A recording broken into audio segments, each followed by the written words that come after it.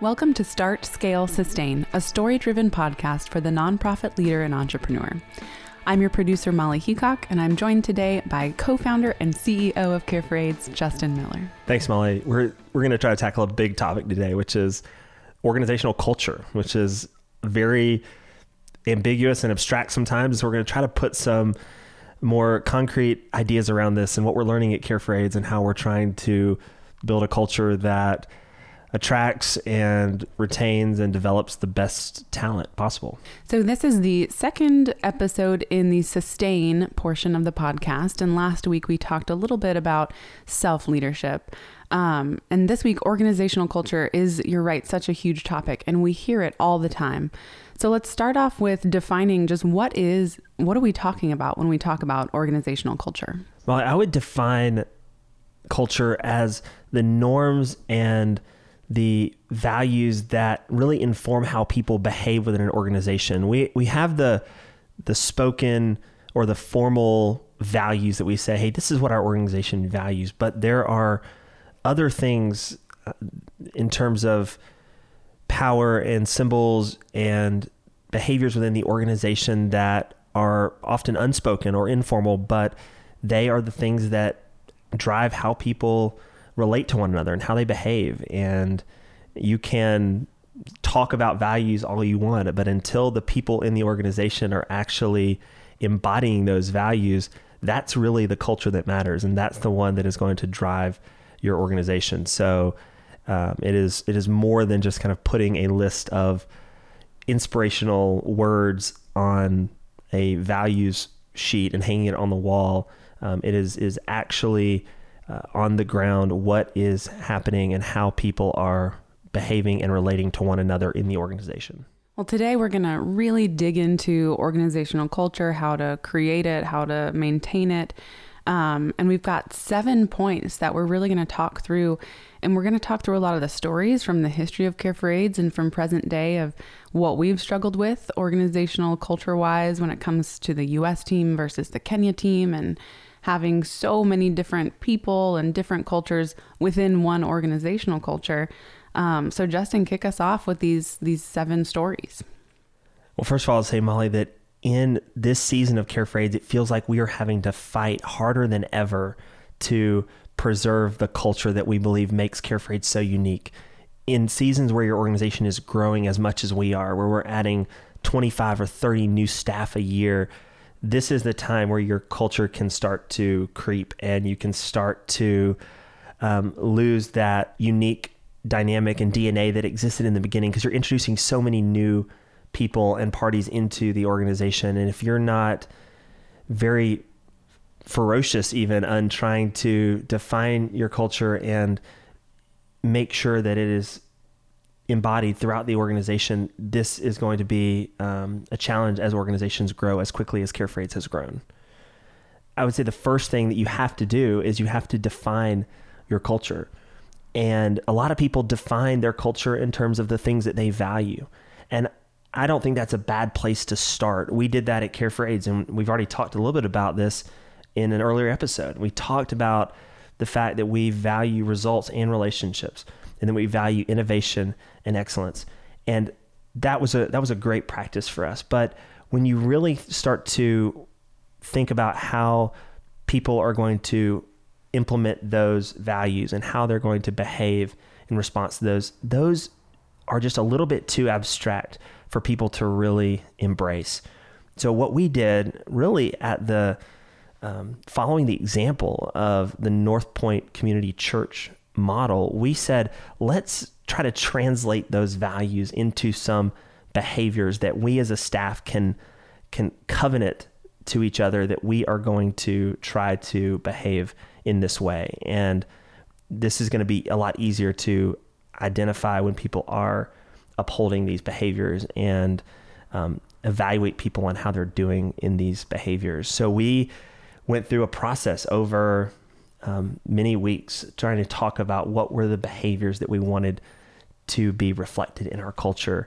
And as Andy Stanley talks about with their process, he says the process is often more important than the product. And I think it was for us too, just the wrestling through what's important and what makes this final list. And We even borrowed a couple of these from North Point because we felt like after we went through this whole discussion, they were still, they were appropriate behaviors for what we wanted our culture to embody. So just really quickly, we're not going to talk at length about these, but we came up with 6 organizational behaviors that we wanted all of our staff, both in the U.S., in the Kenya and Tanzania as well, to constantly try to live out in their work.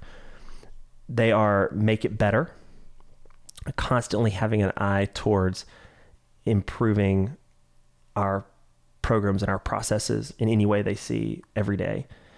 Stay focused is a big one for us. We already talked about that on the podcast a couple weeks ago. 3 is to be healthy, knowing that we are only as good as our ability to take care of ourselves. And we talked about that as well last week. The 4th one is to take it personally, that there's a sense of ownership and pride in the work of Care for AIDS, and that you carry the Care for AIDS brand beyond your work every day. And we want you to feel like it's something that you have some responsibility for an agency over in how you reflect Care for AIDS. Grow continuously. We've talked a lot about this as well, that we want this to be something that we all have a constant pursuit of personal and professional growth. And it doesn't necessarily mean that Care for AIDS is always going to be growing continuously, although we aspire to that. This is more about the personal activity of growing. And the last one, which maybe is my favorite, is to help others win. And this is kind of a nod to the culture of servant leadership that we want to create, where we're not just helping people internally win, but also trying to help people outside of Care for AIDS be successful. Our donors and other organizations that many would see as competitors, but we really see as cooperators in this greater effort to advance our faith as well as to alleviate human suffering on this planet. So we want those values to be translated into those behaviors and for our staff to live those out. And I think since we've defined them and continue to talk about them all the time, I think we have a lot better idea of what kind of culture that we want to create. So that's a fantastic first point. You've got to define it so that you can actually know when you're achieving it and when you're not. So after we define our organizational culture, what's that next step? This next step may not feel like it's exactly in consecutive order, because this is really something that has to be happening all the time. And it's really the practice of selecting people that fit your culture and being very committed to this idea that it is not acceptable to just hire people that are competent at their work, but that they share those same values. It is going to be very hard to reshape somebody's commitment to personal growth or to work-life balance. Like, you can teach that and you can train that, but it's more ideal for your organization if you can bring somebody in that already has those same cultural values, and then you can focus on helping them develop the skills needed to do their job really, really well. So selection in terms of culture is one of the levers that you need to be able to pull as you still try to do things internally to reinforce and cultivate culture. You have to set yourself up for success by selecting the right people to join the team in the first place. All right. So we've defined culture, and now we're just consistently finding and hiring people who fit into that culture. What's next after that? Molly, this kind of goes without saying, but you really have to model the culture that you want to create. I mean, you've mentioned it before that, we always tell people, do as I say, not as I do, but people are always watching the leader, and they're always imitating what the leader is doing, and they're trying to honestly guess what's important to the leader because they want to do the thing that they think will win them the most favor with the person they're following. So if you are not being the example for your culture, that is going to be the quickest way to undermine all of this work. It doesn't matter what you define as your culture or your organizational behaviors if you're not willing to actually live them out and practice them. And that's where, if I tell people that I want them to take time off and spend time with their families and be healthy, but I'm not willing to do that myself because I'm working at all hours, that is completely undermining our organizational behaviors, or if I am not committed to continue to grow all the time, I'm just coasting in my personal growth, then people will say, you know what, the work product is more important than personal growth, and I'm going to spend my time on that because that seems to be what's important to Justin. And so you just have got to commit to modeling these behaviors as a leader. This is so great because, we're seeing, last week we talked all about self-leadership, and you can see so obviously how that plays into creating culture. Because if you're not, as a leader, leading yourself and, like you said, modeling these behaviors, that's where it all starts to break down. So you can see kind of as we discuss these topics, how they all really blend together throughout the life of an organization. All right, so we've defined the culture. We're hiring people who fit within that culture we've defined. Most importantly, we as leaders are modeling that culture. What's next? The next one is to really train your people on these behaviors, and to just assume that because they've been spoken and because they've been modeled, that's going to mean that people are going to actually know how to practice them. That's not always the case. And this is true of what we've been trying to do with our staff in Kenya. We want our staff in Kenya to be healthy, but there's a lot of things in the culture there that are working against them. They have so many people and groups that are competing for their time. Their relatives are wanting their money to help them with different things, and our staff don't really have an idea about how to manage their finances, because everything in Kenya is about using what you have to benefit the community. And it's really it's a very self-sacrificing community, but our staff don't have any boundaries because they give themselves so fully to their family and to their church, and that's their time, that's their finances. And so when we talk about being healthy, when we started working with our staff in Kenya, I don't think they understood how to understand their priorities, whether that's their family, that's their health, that's their finances, and to build a plan around how to manage those appropriately. So we've had to spend a lot of time to train them on what does it look like to, as we talked about before on this podcast, to talk about managing your life. And that's been a big area of training for them. And this goes for all of the areas that we try to enforce our organizational behaviors. We have to talk about them and train people. How do you make it better? How do you focus on continuous improvement in the midst of trying to fulfill your day-to-day task, but always looking for ways that you can tinker with what CareFreights is doing to make it better? So those are some things you have to do to just continue to train your people on these behaviors. Yeah, training is such a huge thing. And I can tell it's something that you value in our culture, both in the US and in Kenya. So again, we've defined culture. We're hiring people who fit into that culture.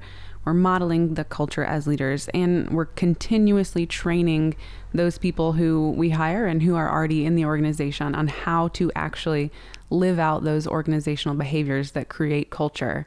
What comes after that? This next one is to institutionalize it.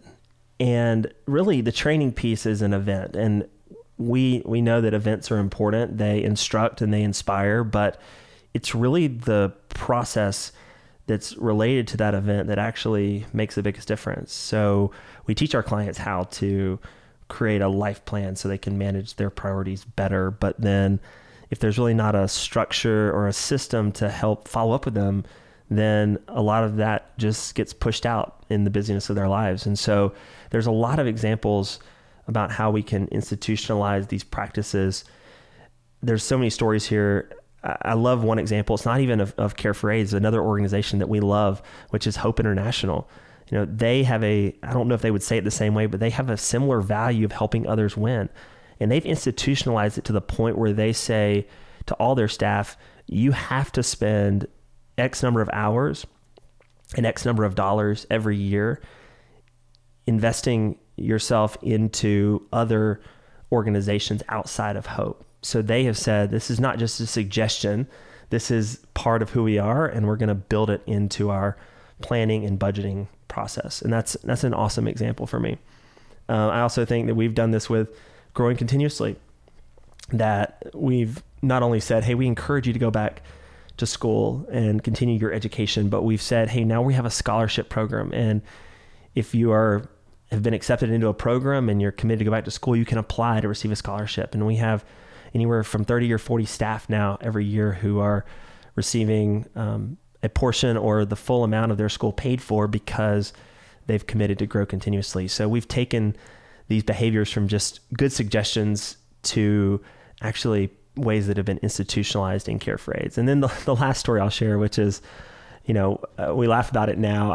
I don't remember finding the humor in it when it first happened, but we recognized that our staff was not being as responsible with their finances as we wanted them to be. And we hadn't trained them very well. They didn't, and I don't fault them for that, but it had become a practice every year where we'd get together in December and I would give them a small envelope that would have, the equivalent of like 30 or 40 bucks in it as a kind of a Christmas bonus. And I was the guy with the brown envelopes. I mean, that was, the guy that brought the money. It was like Santa Claus to these staff. And I always tucked the envelope within like a leadership book. I'm sure the leadership book got, thrown to the side as they quickly searched for this envelope. But, we realized that our staff did not have a long view of their finances. They were, spending their paychecks before it got time for the next paycheck. And that's just how it was. There were so many people asking them for support that they just didn't know how to properly manage their funds. And we were hearing stories that these bonuses were not being used very well. So we tried to figure out, how do we make it part of our institutional process to help our staff?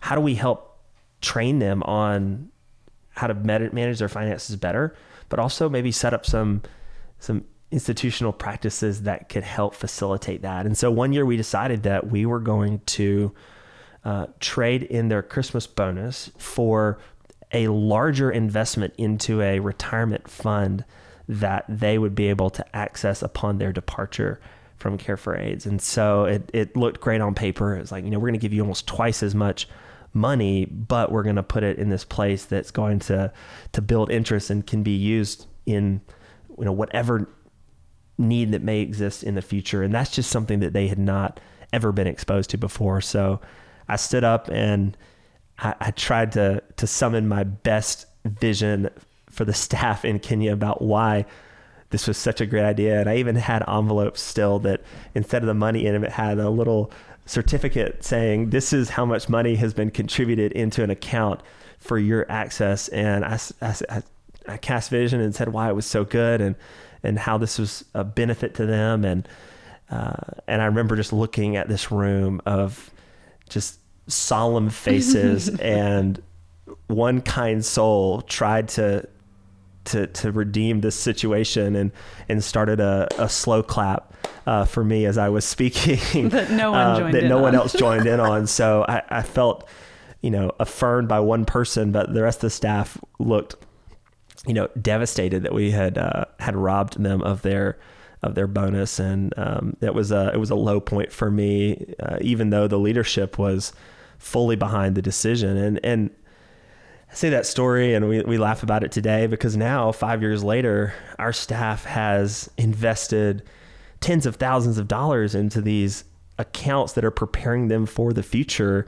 And it's become part of our culture, which doesn't exist anywhere else in Kenya, that our staff want to save and invest for.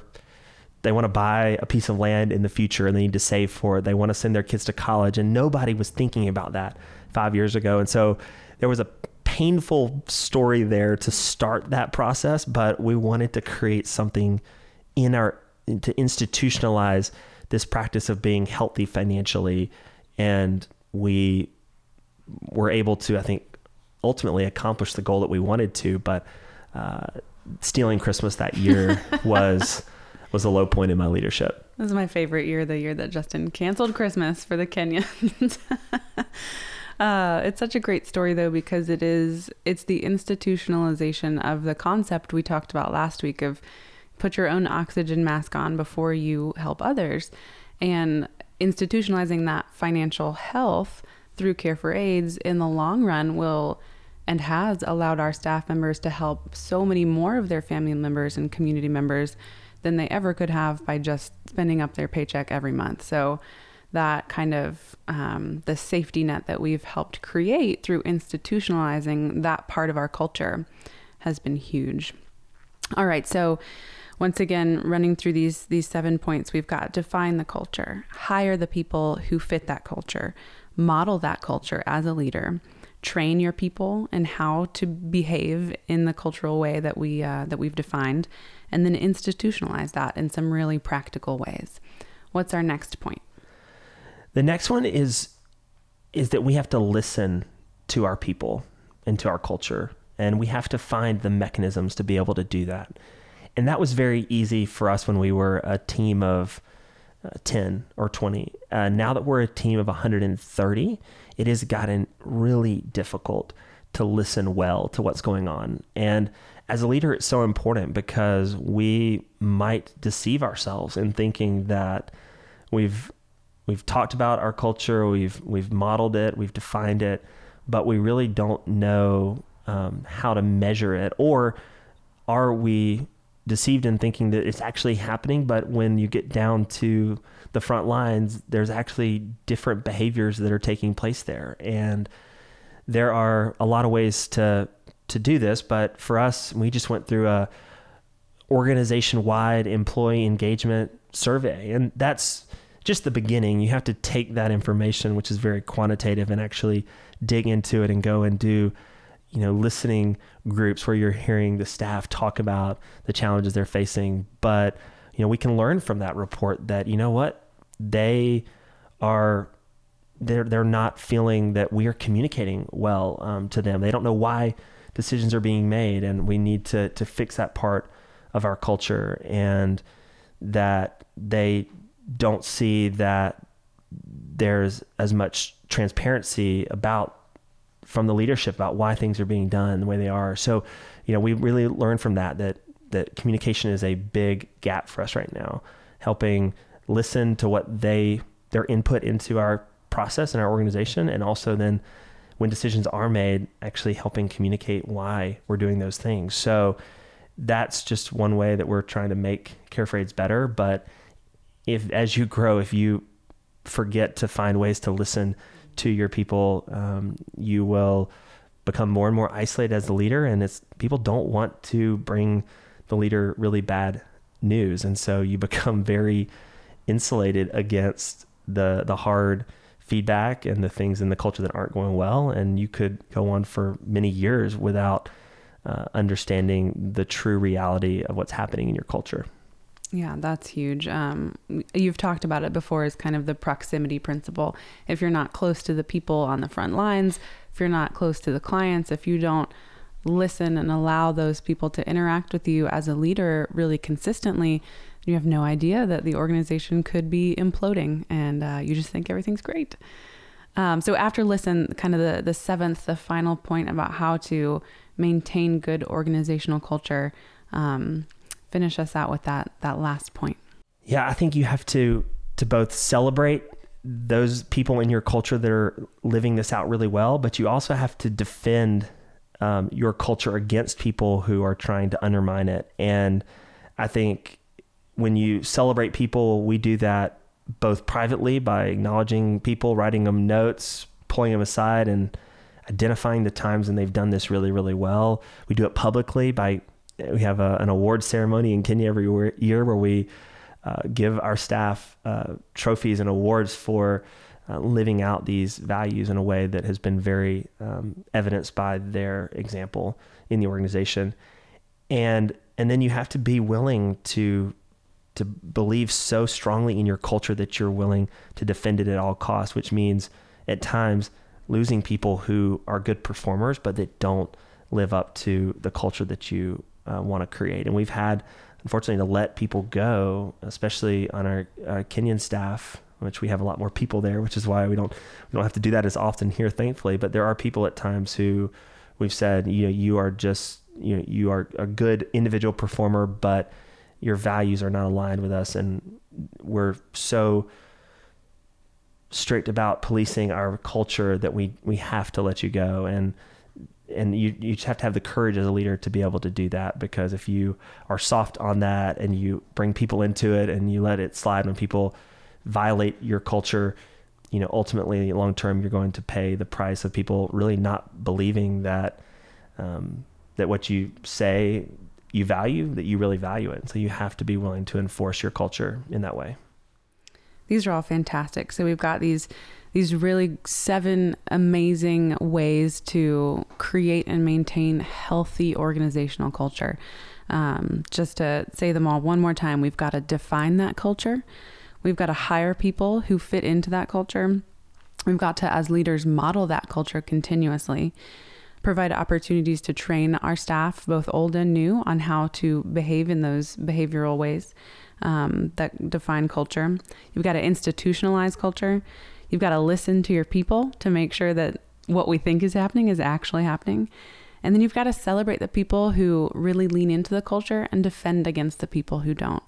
So these are huge lessons that leaders can take and work through over time in their organizations. But if you had one last kind of bite-sized piece of wisdom for our listeners about organizational culture, what would that be? It would just be that the leader cannot delegate culture. This is the thing that the leader has to do more than anything else. You can delegate a lot of different responsibilities to those that are around you, but if you at the top of the organization are not willing to be responsible for culture building and doing all these things we just talked about, then ultimately I think your effort to create the culture that you desire is probably going to fail. So just don't underestimate the importance of culture and what it does for your organization's performance, what it does for the people in your organization, and continue to relentlessly pursue a strong culture. And that's the responsibility of the leader. Thanks so much, Justin. As always, if you as listeners have any questions or want to continue this conversation with Justin, you can contact him at justintmiller.com or on social media. Next week, we'll be wrapping up our conversation about sustaining an organization, so we look forward to talking to you then.